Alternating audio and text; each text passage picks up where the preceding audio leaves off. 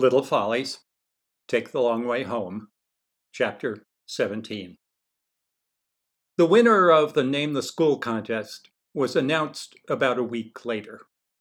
Since some ill feeling had developed toward the judges and the school administrators during the long time that had passed since the contest began, Mr. Simone decided that it would be a good idea to make a grand occasion out of the award ceremony. Invitations went out to all our parents to tour the completed school and then gather in the auditorium to learn the winning name and applaud the student who had submitted it.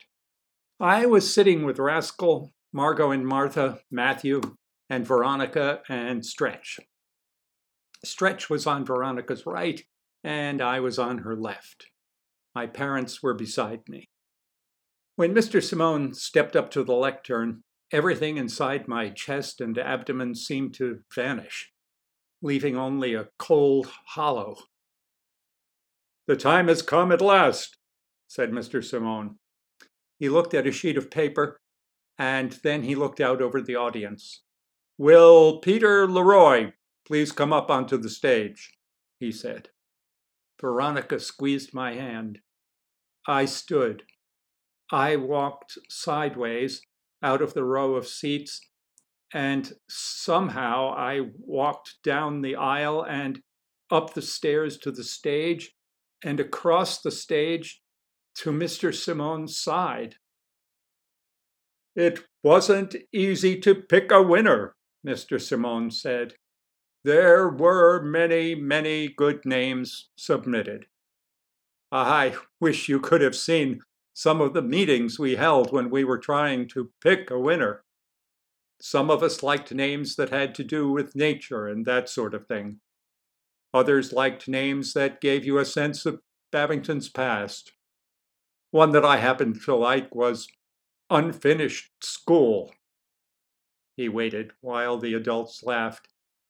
"But we couldn't seem to agree on a name that all of us liked," he continued.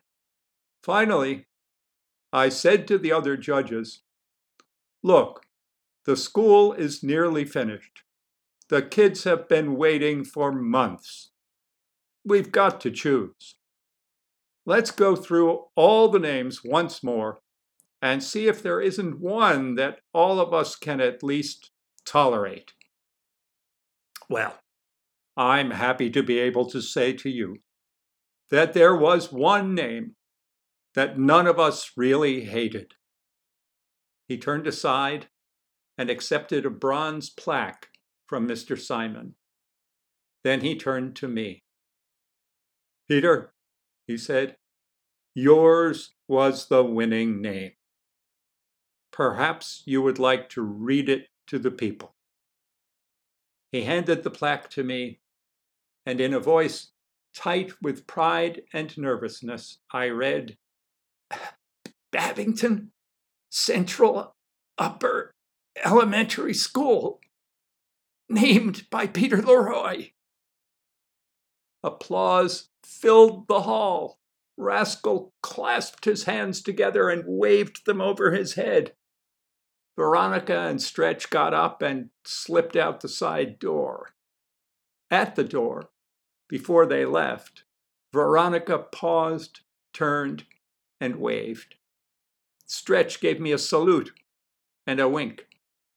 I held the plaque over my head. I felt the dizzying happiness that I later felt when I turned round and round, guiding my gasoline-powered flying model Piper Cub in a wide circle at the end of its tether.